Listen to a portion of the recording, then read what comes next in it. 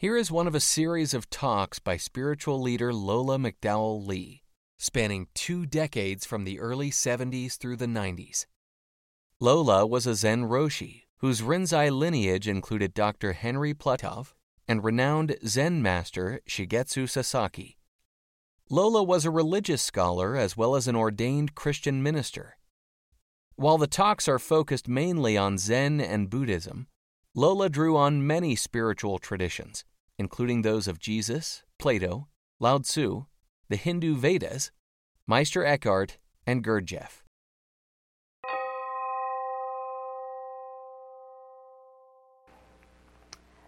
There is an old tradition in some Japanese Zen temples, which is, if a wandering monk can win an argument about Buddhism with one of the resident monks, he can spend the night. And if he can't win the argument, he has to move on. Now, there was such a temple in northern Japan, and it was run by 2 brothers. The elder brother was very learned. He was a very studious type. And the younger brother was a little stupid, and he only had one eye. Now, one evening, a wandering monk came by, and he asked for lodging. And the elder brother was tired. He'd been studying hours, reading all these sutras, So he told the younger brother to go and take the debate.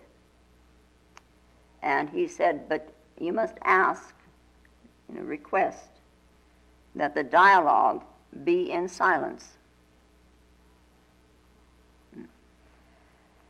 And after a while, the traveler came in to this elder brother, and he said, what a wonderful fellow your brother is. He has won the debate very cleverly. So I must move on. Thank you. Good night. Huh? Now, before you go, said this elder brother, would you please relate the dialogue to me? Well, said this traveler, first I held up one finger representing the Buddha. Then your brother held up 2 fingers to represent the Buddha and his teaching, the Buddha and the Dharma. So I held up 3 fingers representing the Buddha, his teaching, and his followers. Then your very clever brother shook his clenched fist in my face to indicate that all this came from one realization.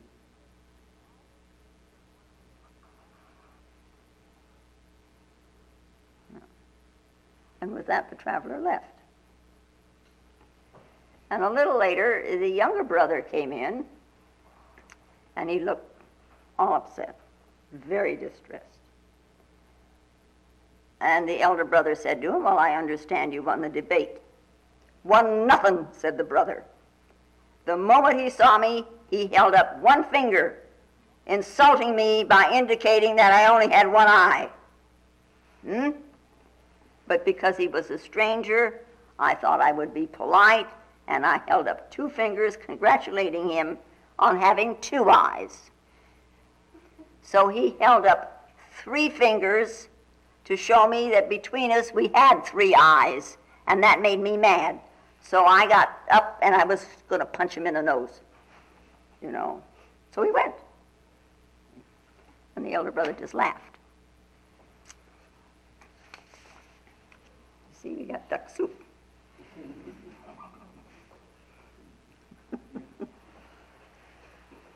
And we have all had the experience of being in a debate, a kind of an argument. Yeah. And I think we have experienced enough of them to know that Arguments and debates are mostly useless, and we could even say sometimes that they're stupid. And now, most of us here, all of us here, anyway, here we are, and we are interested in reality, in the truth. We're interested in a truth that cannot be written.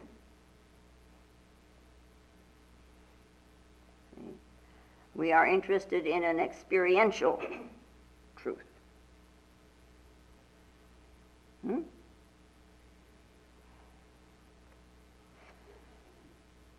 Now, if you spend a lot of time trying to convince someone else of the truth, you should know that your efforts are worthless, because no one can reach the truth through a discussion. You may get a night's shelter, a place to stay for the night, but that's all. And so has come about this tradition, of one night's lodging. You've got a place to rest your mind for a little while. Only for a night. In the morning, you're supposed to move on.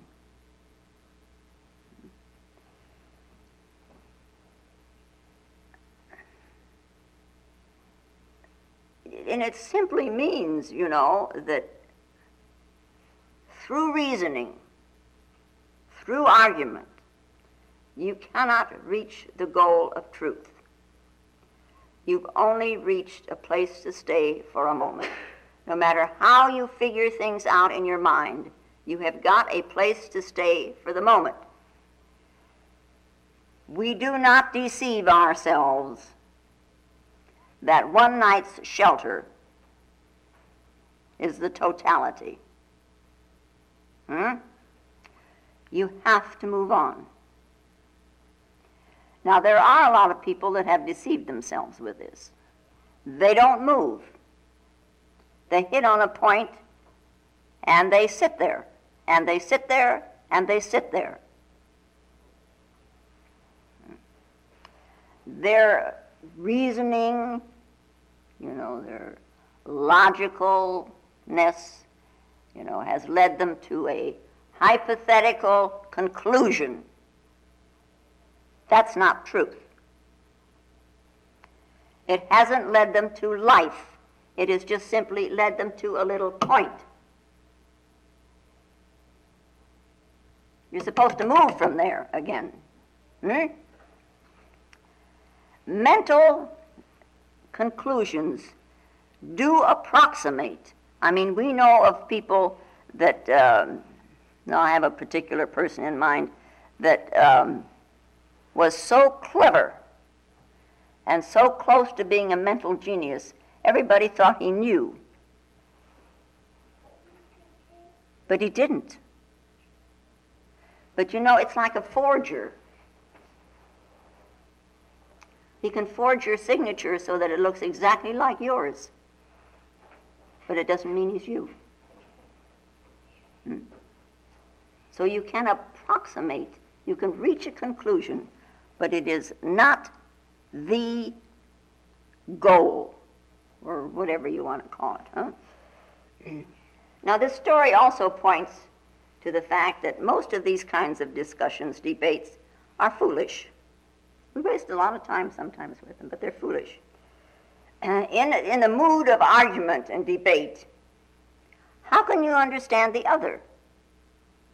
You're whirling around so with yourself, there's no place that any understanding can come in. You've got to stop for a minute, Whatever the other one says is just simply a jumping off point for you to attack again. A mind that is bent on winning, on conquering, doesn't understand. When one is seeking only to be victorious, I came out of that the winner. Then there is this aggressiveness in that person, and you're not asking for truth. You're asking only for victory. So differentiate that in yourself. And when you are holding out only for victory, you're sacrificing something of yourself. Because truth you will never get.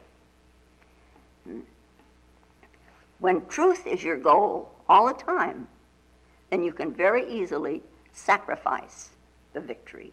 It doesn't mean a thing. And truth should always be our goal. Not victory in the sense that you've overpowered someone with all your logic and your aggressiveness and, you're winning. Seeking the truth is not supposed to be an ego trip. It's supposed to be just the opposite. It is a not I, not you situation, but truth.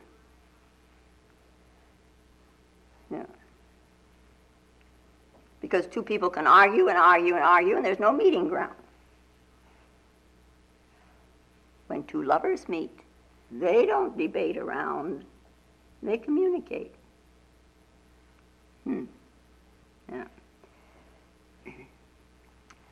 in the Eastern traditions, there is this emphasis on a trust, on faith. There is a relationship of a faith between a teacher and a student. You may get very angry with the teacher, but there's still something in that relationship whereby you have a faith.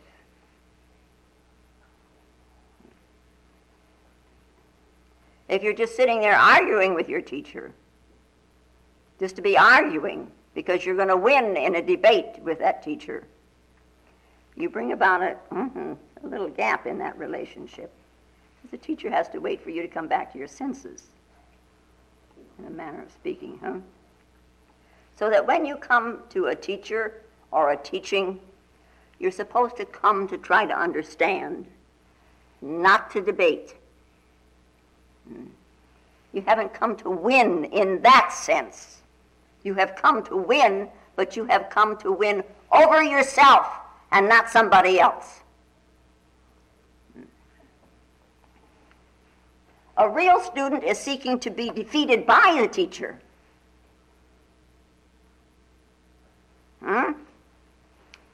And so we have the questions in the confrontation room, which can become very severe at times, because the situation arises finally where you must answer. And if the teacher appears argumentative, he's playing. But for a particular reason, sometimes the teacher looks as if he's very aggressive, very stringent, as if he is bent on defeating you. Watch yourself when this happens. You can watch that ego begin to whirl around, and the confusion that sets in, and the chaos that comes around. So that in that moment, if you're really watching, you can drop that ego. Right now. Why else does the teacher do something like that? To make you uncomfortable? That's silly, isn't it? Yeah. It's your opportunity. That's what you're being presented with.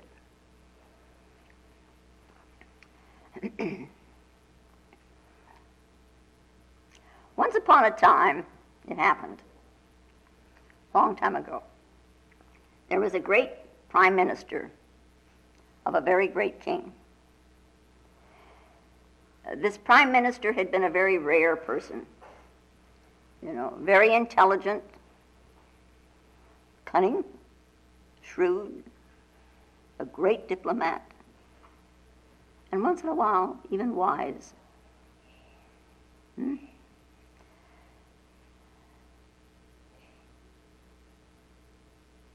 He died.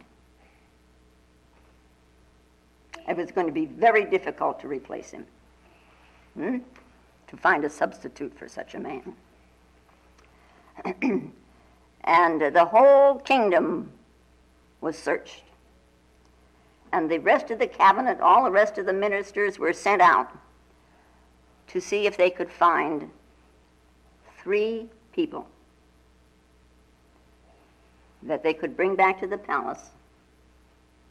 And out of these 3, they would be given a test, and a new prime minister would be chosen. And so for months, the search went on. Months. The kingdom was combed, every nook and cranny, as they say, you know.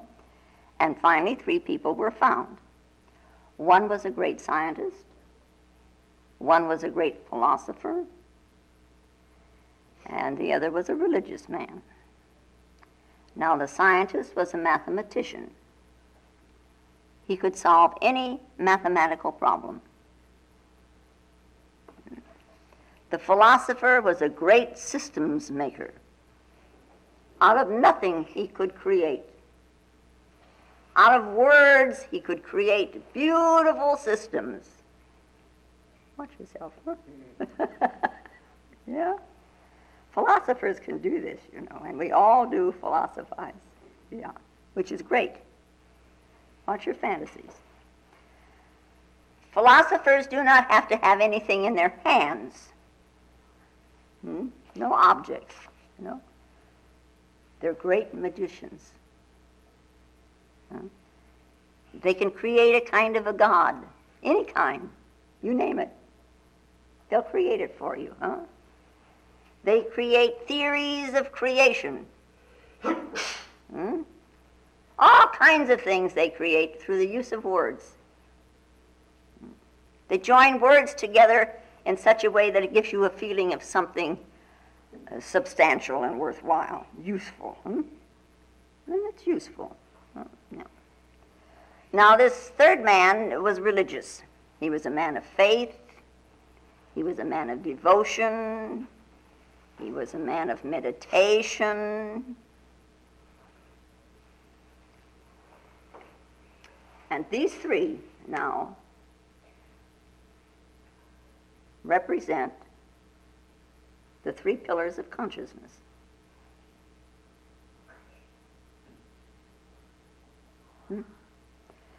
Science and philosophy, as Henry used to say, are the handmaidens of religion.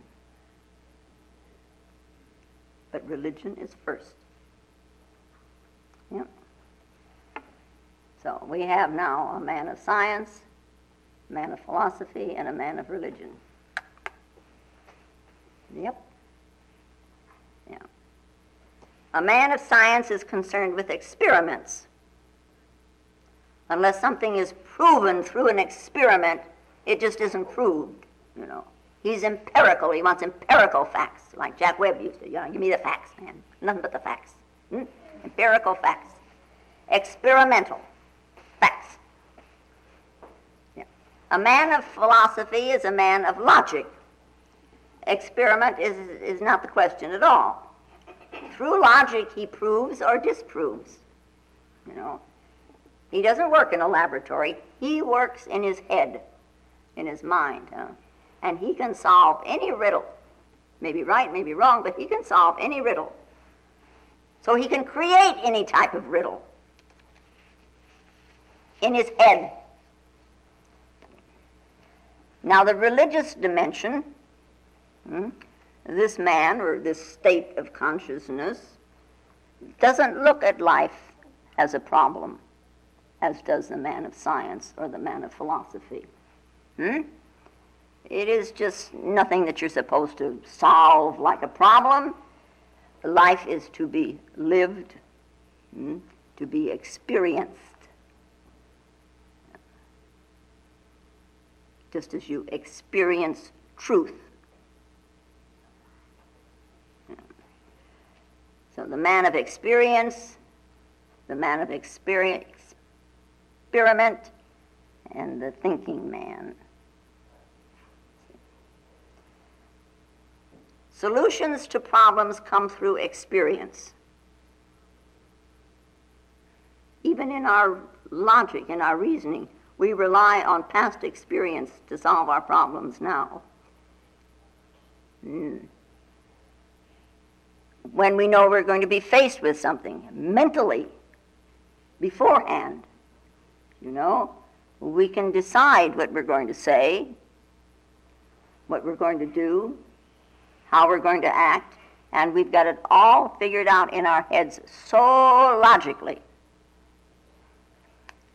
And then we meet life face to face. And all that I planned and had so set in my mind doesn't apply at all. Somebody once said, I thought I had solved so many problems that I knew all the tricks. But always life comes up with a new one. Life comes up with a new one. Yeah?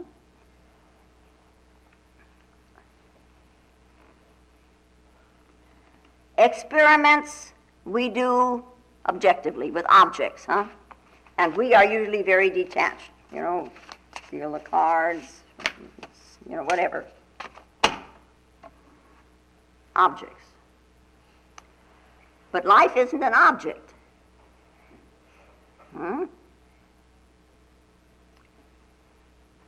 When you're experimenting with something, it's objective. It's here in front of you. But when you live, it is occurring within you. It is subjective. Now, unless you are one with life, how can you know life? If life is in here and you're out here, how can you know? You can't know life from the outside. You've got to be with it. Anyway, the ministers searched and searched and searched, and they found these three men and brought them to the palace. And the king said to them when they arrived, for 3 days now, you will rest and get ready. And on the morning of the 4th day, the examination will be held. And one of you will be chosen, and he will become the prime minister. So they all retired and started working in their own ways. 3 days were not enough. The scientist had to think of all kinds of experiments and work them out. Who knew what kind of an examination this was going to be? So he couldn't sleep. There was no time. He had the rest of his life in which to sleep after he had become the prime minister. So, who's going to bother to sleep now? No, experiment. And the philosopher began to think of many problems, all to be solved. See, who knows what type of problem is going to be presented? And he whirled around in his mind with all kinds that he knew of.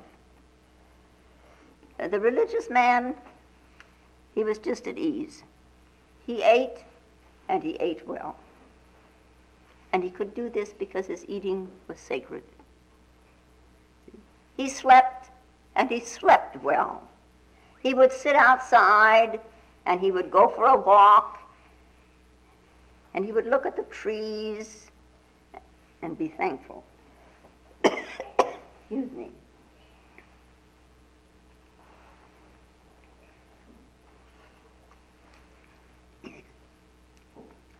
He sat in meditation and he relaxed. Every moment of life is an examination. Every moment of life. How can one prepare?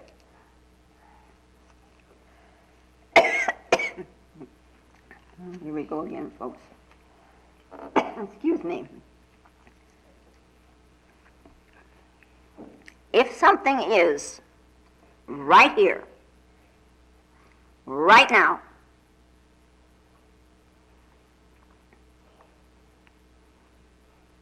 directly in front of you, like your nose.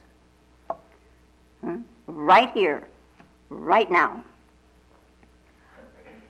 How are you going to prepare? You know the little koan? Students, there is a true man of no rank leaving and entering the gates of your face.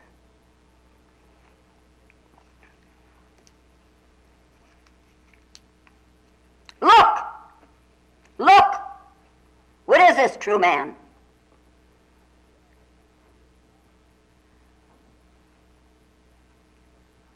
How are you going to prepare for that?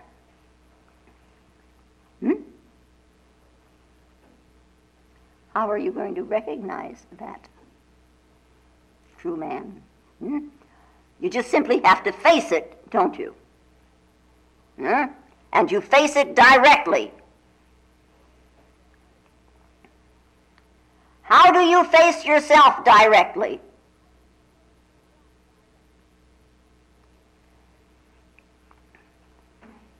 Anyway, this scientist would admonish the religious man. What are you doing? You're wasting time. You're eating and you're sleeping and you're meditating. You can do that after a while, you know? And the religious man just didn't argue with him. He wasn't a man of argument. And the philosopher would say, you go on sleeping, you sit outside in the sun, and you're putzing around in the garden, and you go looking at the trees. What help is that? You know? Examination is not child's play. You have to be ready for it. So, and the religious man just laughed because he believed in laughter. And on the morning of the fourth day, they started for the palace. This final moment had arrived. The scientist was hardly in any position to walk even. He was so tired from no sleep and all these experiments. And the philosopher wasn't quite so tired, but he was very unsure of himself. He was very uncertain. He had thought and thought and thought and thought and argued, and he was just in a mess. He was so muddled up. And the religious man was walking along very happily and singing, and you know, and thusly did they arrive. Now the king had made this very special device. And they were taken into a room where he had fitted a lock in the form of a puzzle on the door. There were many figures on this lock, but no key. And the figures on the lock had to be set in a particular way. They had to match in a certain way, and then the door would open. And the king looked at him and he said, the first person to come out of the room will be the prime minister. So now begin. Figure it out. Commence. Start.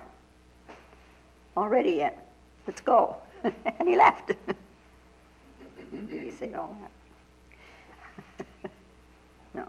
The scientist, he took his pen and his paper and he observed the figures on the lock. There was no time to lose. You know. The philosopher closed his eyes and thought of all the mathematical terms that he knew. What to do with these figures? What to do with these figures?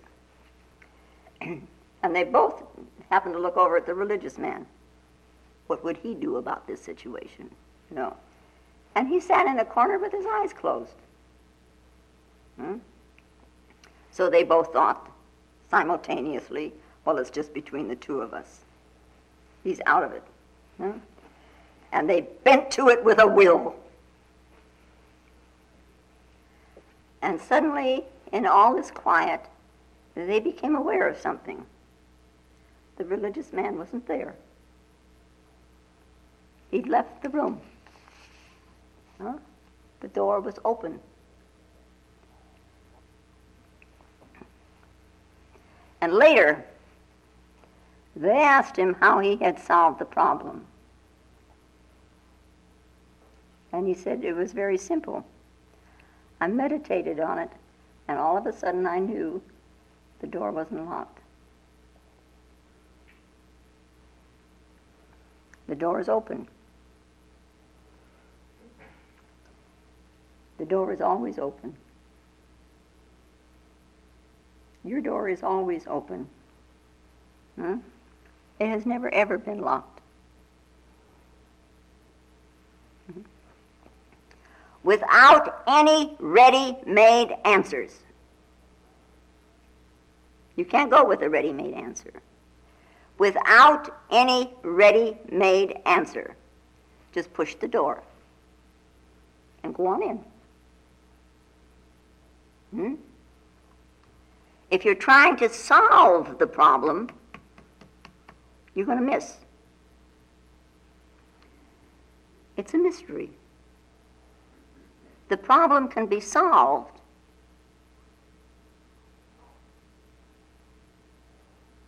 but not with soup of the soup of the soup of the soup of the soup.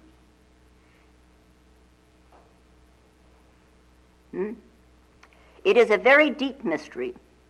It's a mystery to trust. It's a mystery to have faith in.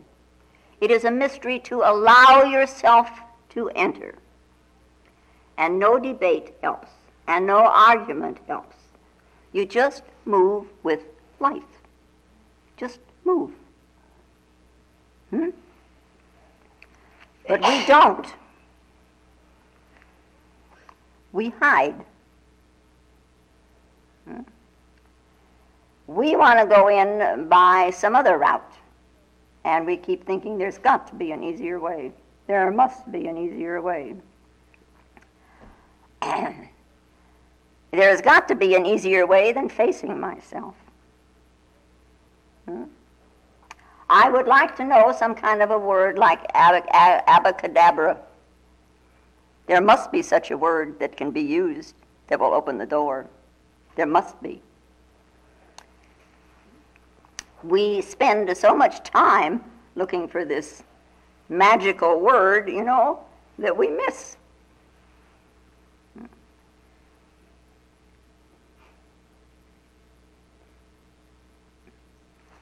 It's kind of like this poor little monk that we use as a whipping boy. He went to the doctor one day, and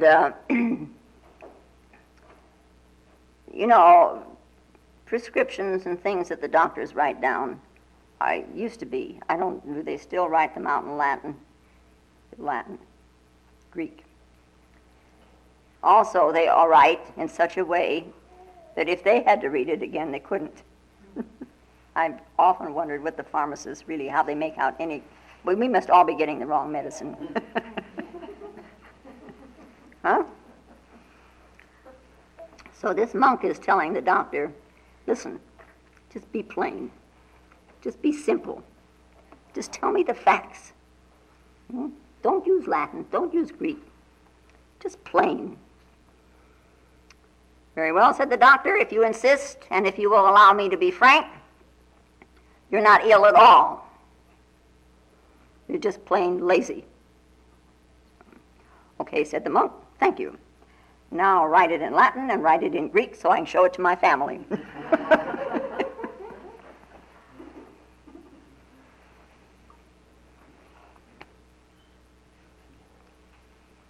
You don't think that's not what we do with ourselves? Now, this temple run by the two brothers, the elder very learned, and the younger rather stupid, and having only one eye. Well, we know that a stupid person is rather one-pointed. He's very sure of himself. He doesn't have to debate with himself, he debates with others. He's sure of himself. A person that we say is learned, whatever learned means, he's more dual. He hesitates. he kind of divides himself, you know. He can argue with himself. He doesn't have to argue with anybody else. He argues with himself. And he can see both sides. So he winds up in a kind of a dilemma. But a stupid person, you know, he looks content. You know, sometimes you get a fool, you know, they look like a saint, like a child. However, let us say, if we can, that the fool is on the first rung of the ladder and the saint is on the last rung of the ladder, you know, and there's all these rungs in between. The fool doesn't know. He's simple and he's one-eyed, you know, he sees only that one point. The saint knows, that's why he's simple. But he has awakened another way of seeing. You know. Both have a kind of a unity. But what a difference, huh? Ignorance has an innocence, just as wisdom has an innocence. And the learned person is flitting back and forth in between. He's ignorant and he thinks he's wise. The ignorant man hasn't started on the journey, and the wise man has attained. So what's the difference between the two? You know the old question, what's the difference between a student and a teacher?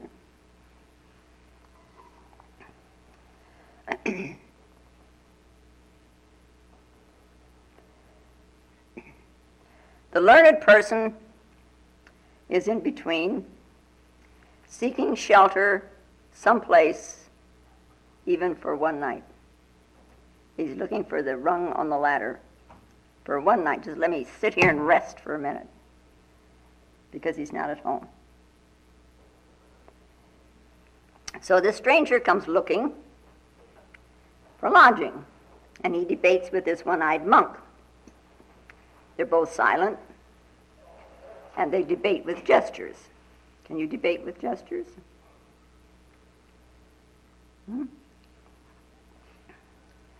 Now, a gesture can be very alive, and it should be.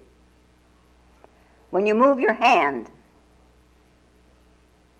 your whole being should move with it, huh? When you look with your eyes, the true man should come forth. When you walk, you should walk as a whole man. Yeah. Your legs can't walk by themselves. No. But your head, it can go spinning off in all kinds of directions, huh? Your head is sort of autonomous. What about the rest? You know, the only time it cares about the rest of your body is when it's in pain or hungry or some dumb thing, huh? So, if you want to study a person, don't listen to what he says. Look at how he acts. How he walks into a room. See? How he sits. How he walks outside. How he looks at a thing. How he gestures. These do not deceive. Words deceive. So this stranger tells the elder brother, you know, first I held up one finger to represent the Buddha. Your brother held up 2 fingers to represent the Buddha and his teaching, which is the dharma. So I held up 3 fingers to represent the Buddha, the dharma, and the sangha, the followers. See, this stranger, you know, he's linking up his gestures to represent his state of mind, of what he's looking for. Just as the younger brother made his gestures and linked them up to what he was thinking, you know, with his state of mind. And there was no communication between the two at all. The younger brother was feeling very rejected by this wordless debate. And so he was distressed. The stranger, this wandering monk, had his mind on these what are called the 3 jewels: I take refuge in the Buddha. I take refuge in the Dharma. I take refuge in the Sangha.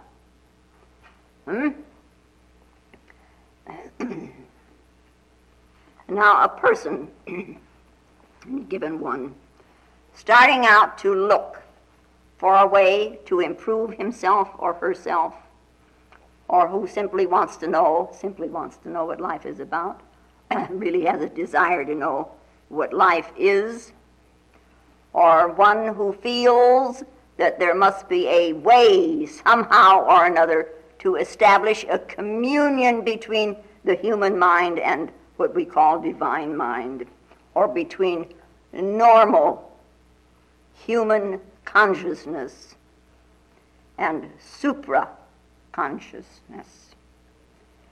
Now, not super-consciousness. Super is great, bigger. Supra is that which is over and above it, which transcends it. So we have human consciousness and supra-consciousness, that which transcends our human consciousness. Yeah. And in this supra-consciousness is that in which man attains an understanding of himself and life. Other than that, we're just going round and around in our chaos. It is this way that he comes face to face with divine wisdom. Now, if he's going to start out, I think it's rather essential that he have faith that there is something to attain, that there is this supra-consciousness. And there must be a way, there is a method, there is a something by which I can cognize that supra-consciousness. Whatever it may be, there must be a way that I will know it when I see it. And I have a faith that I have this in me.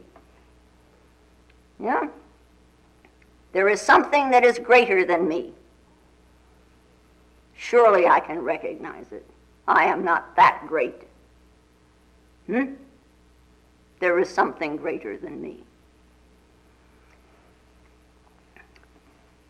Without faith, what is there to attain? You have a faith that something exists. Without this faith, what is there to attain? What is the reason for the seeking if you don't have a faith that there is something? Now, to proclaim this faith and to have confidence that it's there, the beginner repeats these refuges. I take refuge in the Buddha. I take refuge in the Dharma. And I take refuge in the Sangha. Now, to take refuge, of course, is to take a shelter. Yeah. David, the psalmist, he puts it this way: He is my refuge and my fortress. He shall cover thee with his feathers, and under his wings shalt thou trust, and his truth shall be thy shield. Yeah? To take refuge is to retreat inwardly to the very core of you. You know, when we bow going into the confrontation room, the 3 bows, one for each of the refuges. I take refuge in the Buddha, in the Dharma, and in the Sangha. Now, in the beginning, as a student begins, Buddha might mean to him the man Gautama, Siddhartha, the Buddha. Dharma would mean then the teachings, might mean the literal words. And the Sangha might mean the community with which he is associated. Or if he is in Buddhism, actually, it would mean a community of monks or nuns.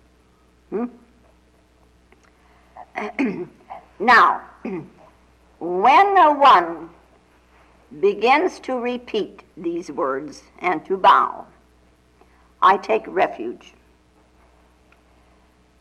and means it.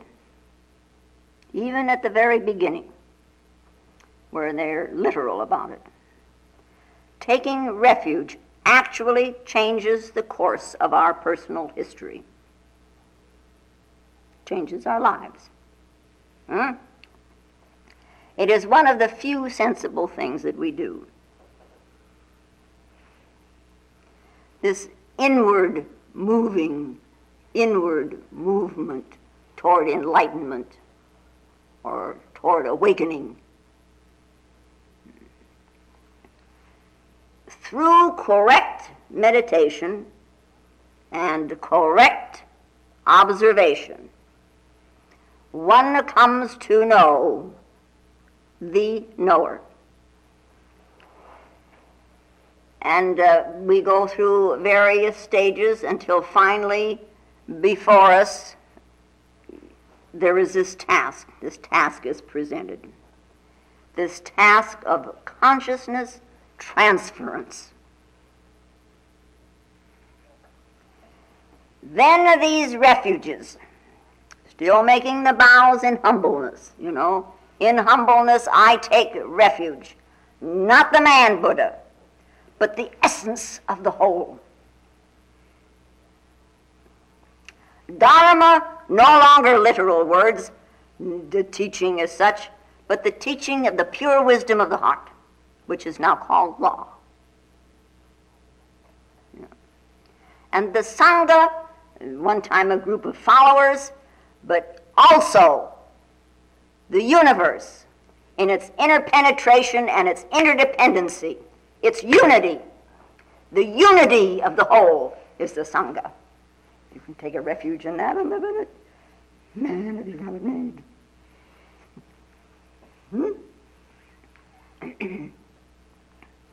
Now, has a little side issue. From the beginning bow of I take refuge, all the way through until the consciousness transference, we find three so-called secret doctrines. Here comes your magical word, abacadabra. Right. We have first the exoteric teaching, the outer teaching. We have the esoteric or inner teaching. And then there is a transcendental or non-dualistic, non-exoteric, non-esoteric aspects. The teaching of the Hinayana sect represents the outer teaching. The Mahayana, the esoteric or the inner teaching. And the doctrine of the void, the shunyata, Nagarjuna's way, represents the teaching of the pranya paramita. Ahanya haramita shingyo. That's the third way. That's why this sometimes is so difficult. We don't linger with the first. We don't linger with the second. It's the third. That's what's important. This consciousness transference. That's important. I don't care how many tricks you learn. You still are going to be confronted with this eventually if you want to know what's true. And then the Bodhisattva adds, we shall so act as to lead every living creature of the four kinds of birth to the attainment of the highest path. That's the Bodhisattva vow, The four births. There's birth by egg. There's birth by heat and moisture, seeds in the ground. There is birth by womb. And then there is the supranormal birth, which is transference of consciousness. And it's called in Christianity the birth of the Christ. Also could be called the resurrection of the Christ.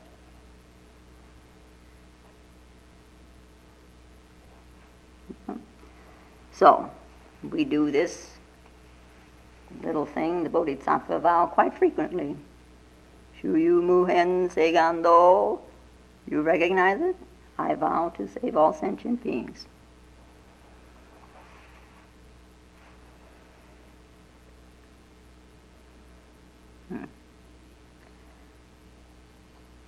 Maybe we ought to add, before we do that, we ought to add again these 3 refuges. I take refuge in the Buddha.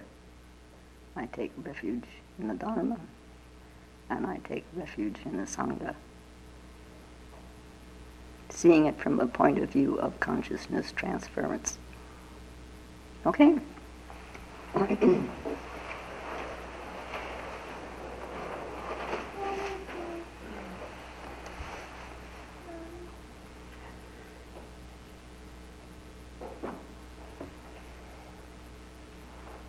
And now, may the peace and the power that passeth all understanding hold us and keep us in the love of the Christed consciousness while we are seemingly separate one from another. And I thank you very much. If you find Lola's talks valuable, more will be posted in weeks to come.